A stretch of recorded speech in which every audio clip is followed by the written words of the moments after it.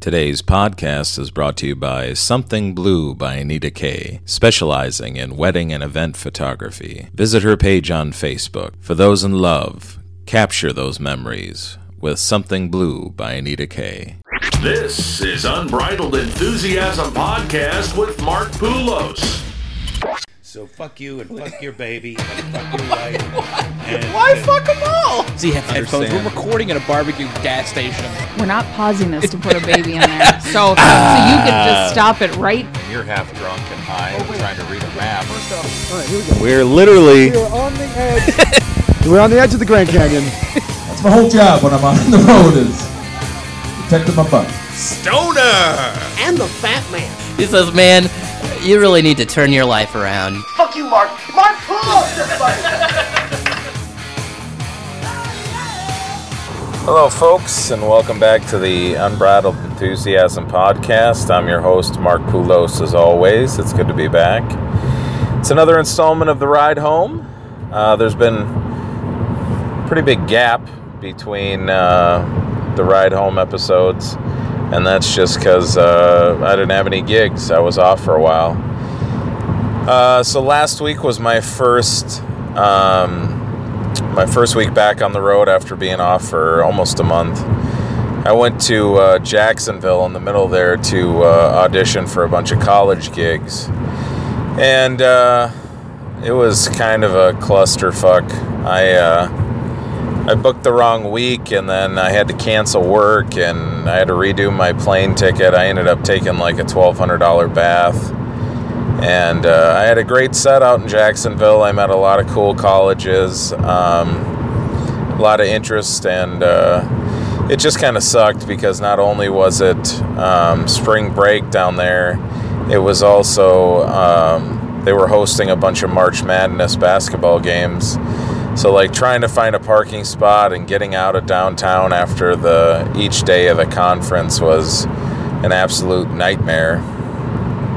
But, so last week was my first week back on the road working stand-up, and I had planned to do a Ride Home episode last week because I was working with a good friend, Johnny Russell, who's done the podcast a couple times now, but I ended up having to rush home, so we weren't able to do that, but lots to talk about today on the ride home. I am currently driving home from Ossian, Iowa. I hope I'm saying it right. I did a corporate show there tonight, so it's about midnight, just kind of cruising home. It was about 3 hours from the house, and I got to go to Hartford, Connecticut next week, so I figured I'd get home so I could spend as much time as I could with the family.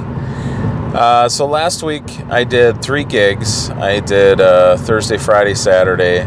The Thursday show was at St. Croix Casino in Danbury. It's a Thursday night show run by this guy named Chuck, who's an interesting character. I've known Chuck since I was about 3 years into comedy. He's been booking Wednesday night comedy at Black Bear Casino up in Carlton for, I can't even imagine how long it's been. But he's a real character. You know, he always shows up to the shows wearing like a white suit and aviator glasses, and he's got all these crazy jokes, and he's just a character. And over the years, we've had a few falling outs. One time, he had asked me to do a gig for him up there, and I accepted the gig. And then it turned out that it was in conflict with another guy that I was working for, so I had to back out of it. And then that got me banned for like a year of working with him. And then there was another incident where a friend of mine asked me to open for him, and I said sure, I didn't really have anything else going on. And then I ended up getting held up in traffic and not making it up there, and he thought I did it on purpose, so I got banned again. But I'm just happy to be back in his good graces, because he's got a few gigs up north, and they pay pretty well, and it's nice to be able to do them. So the Thursday night comedy at Danbury at the St. Croix Casino, they're trying to build an audience up there, and it's just rough. We ended up doing a show for I think it was like 10 people, and it was just rough. So we kind of did our best, but I think the funniest part of that whole situation was eating at the buffet there. And if you've ever eaten at a casino buffet, you know what I'm talking about. It is just like the bottom of the barrel, like garbage food that you could ever stuff into your mouth. And this place is by far the worst casino buffet I've ever been to. We walked in there and there was like 3 stations of food. There was like a salad bar / dessert bar. There was like some kind of chicken and some vegetables. And then they had like soups, and if you could call it soup, I think one of it was just a bowl of cheese. I don't know how that's a soup. But the funniest part was like Johnny Russell, he went and he got some of this like hot dish stuff and brought it back, and he's like taking a couple bites of it, and he's like, you know what? He goes, I think last night was taco night. And I was like, why would you say that? And he goes, because this casserole tastes like it's got taco meat in it. It seems like they just took the leftover taco meat and made a casserole. And I'm like, that's the grossest thing I've ever heard in my life. But he did crack me up. He like had so much food, and I was like, what are you doing? And he goes, you give me a buffet coupon, I'm going to come in hot. I come in hot on the buffet. I was like, it's ridiculous. So then the second night, I booked a gig kind of independently, but John was happy enough to come with me. And it was down in Macedonia, Iowa, which was about a 5-hour drive from the house, and it was like a small town. The hotel that they had us staying in, we had to share the room. It was like a Motel 6. It was pretty brutal. But the show was actually fun, you know. Sometimes you get to these small towns and you really don't know what the hell you're going to get. And we showed up and it was like a bar, but half of it was like kind of an area where you would do bands and comedy, and the other side was just the restaurant. So it went well, and the new Flapjacks and Tits shirt is doing really well. There'll probably be a ton of people down there wearing that shirt. But so after that, we headed to Rhinelander, Wisconsin, to do the Hex Theater. And I gotta tell you something, guys. This place is really nice.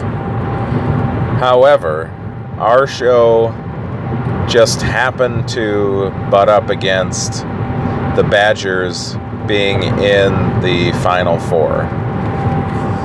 So there was 4 people at the show, and like right before I went on stage, I got a text that my daughter was sick and my wife was taking her to the emergency room, and then I had to go on stage and be funny for an hour in front of 4 people just to get my check so we could leave.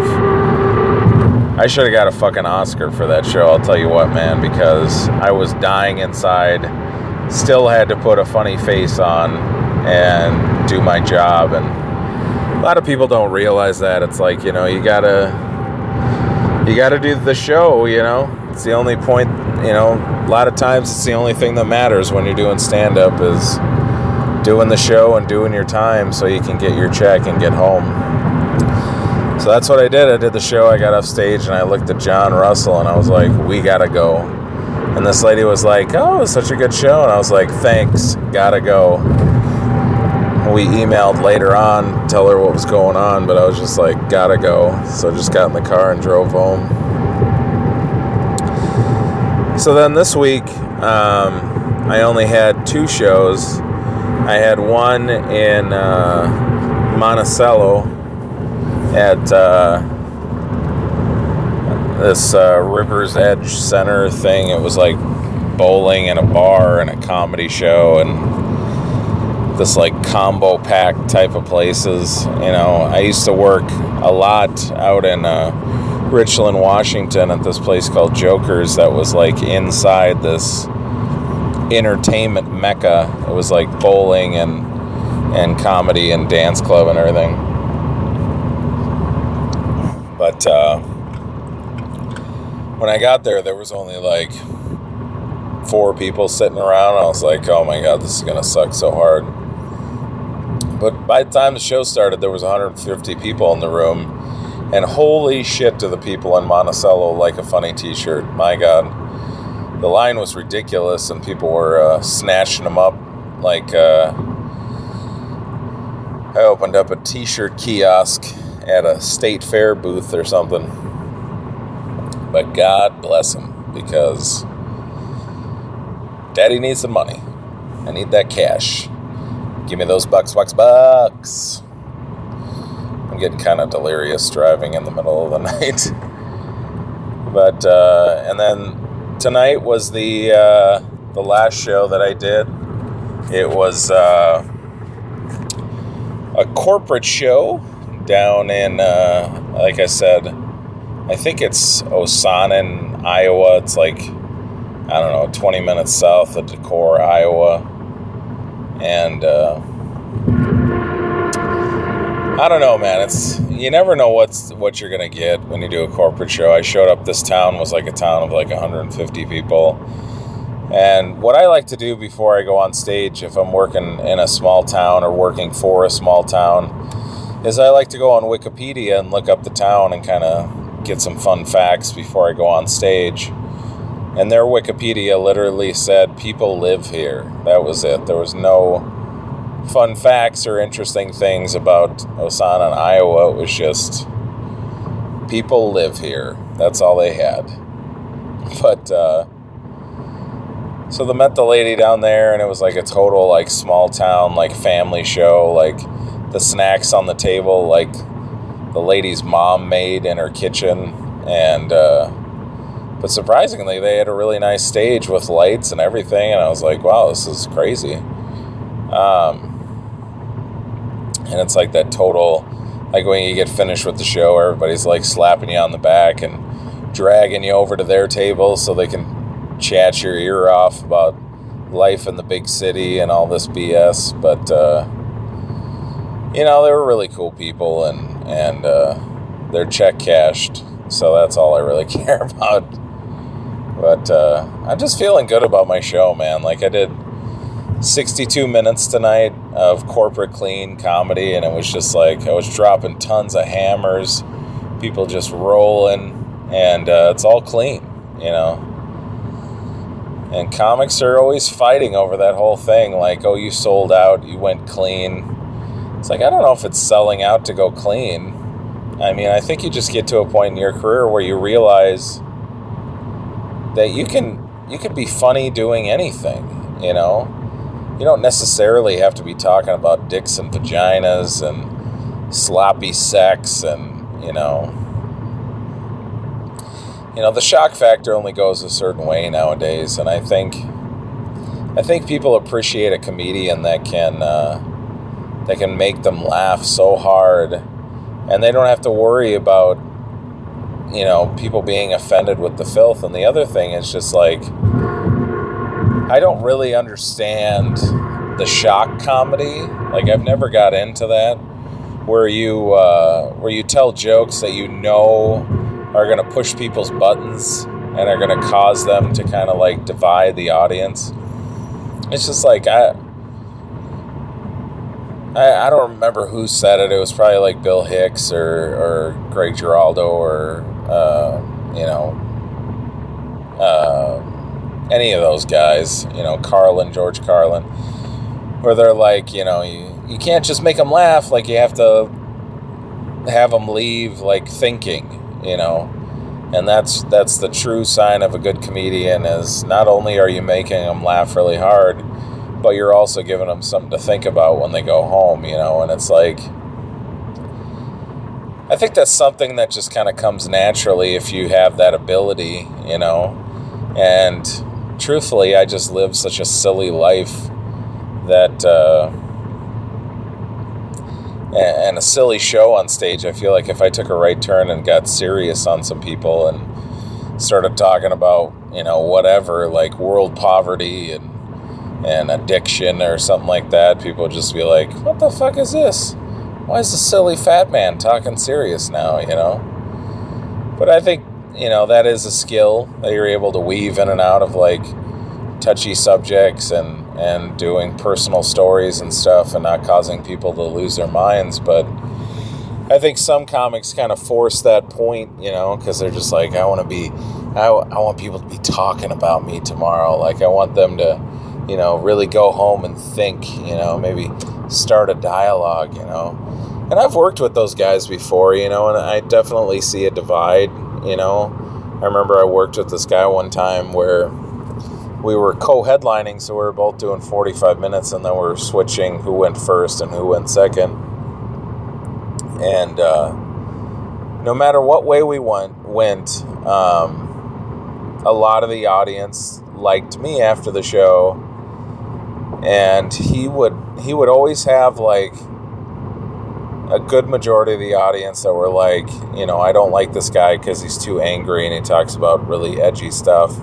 But then he would get, like, this handful of, like, 7 to 10 people that were just, like, in awe of his existence and, like, you know, became instant, like, die-hard fans of his. And, like, I'm sure to this day still, like, keeps in contact with, and they're still following him around, watching him do that stuff. And, you know, that's something that I've always lacked in my stand-up. Like, when I do stand-up shows and they're over, like, people, they're always like, wow, that was really fun, you were funny, you know. It's like, I don't really get those people that are like, oh my God, I am a die-hard Poulos fan for life, you know. It's like people like what I do, and I got some catchy slogans in my show with Creep Squad and Flapjacks and Tits and that kind of stuff. It gives you something to hang on to long after the show. But I don't know, you know, it's like people live and die with their bands, and if they become fans of something, you know, they're just like, oh my God, I love it, you know.